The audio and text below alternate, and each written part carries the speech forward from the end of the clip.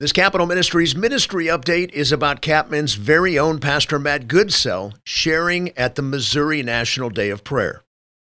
As Missouri political leaders encouraged citizens to pray for their state and nation during Missouri's Day of Prayer, Capman's Pastor Matt Goodsell prayed for them. Pastor Goodsell, who leads a weekly discipleship Bible study-based ministry to state political leaders and staff in the Missouri State Capitol building, was invited to pray over the state's elected and appointed public servants. Some 100 people gathered in the state capitol's rotunda in May to pray with leaders, including Governor Mike Parson, Lieutenant Governor Mike Kehoe, Secretary of State Jay Ashcroft, and his father, former U.S. Attorney General John Ashcroft. The event was also observed nationally and in states across the nation.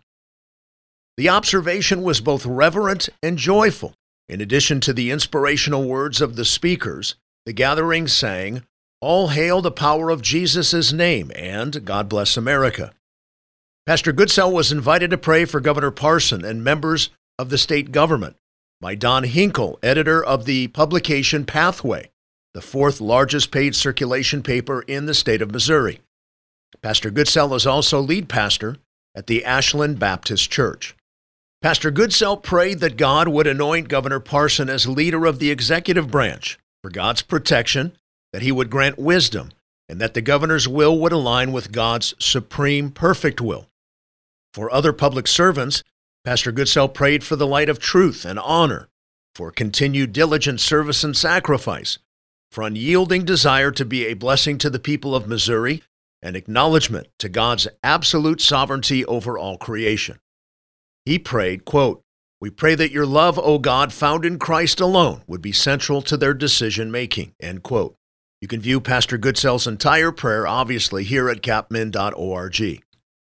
Goodsell concluded, quote, "Dear Heavenly Father, grant these you that have placed in political influence before us today to be filled with all knowledge to successfully govern, the sound understanding of current issues, and the wisdom to proceed under your supreme governance.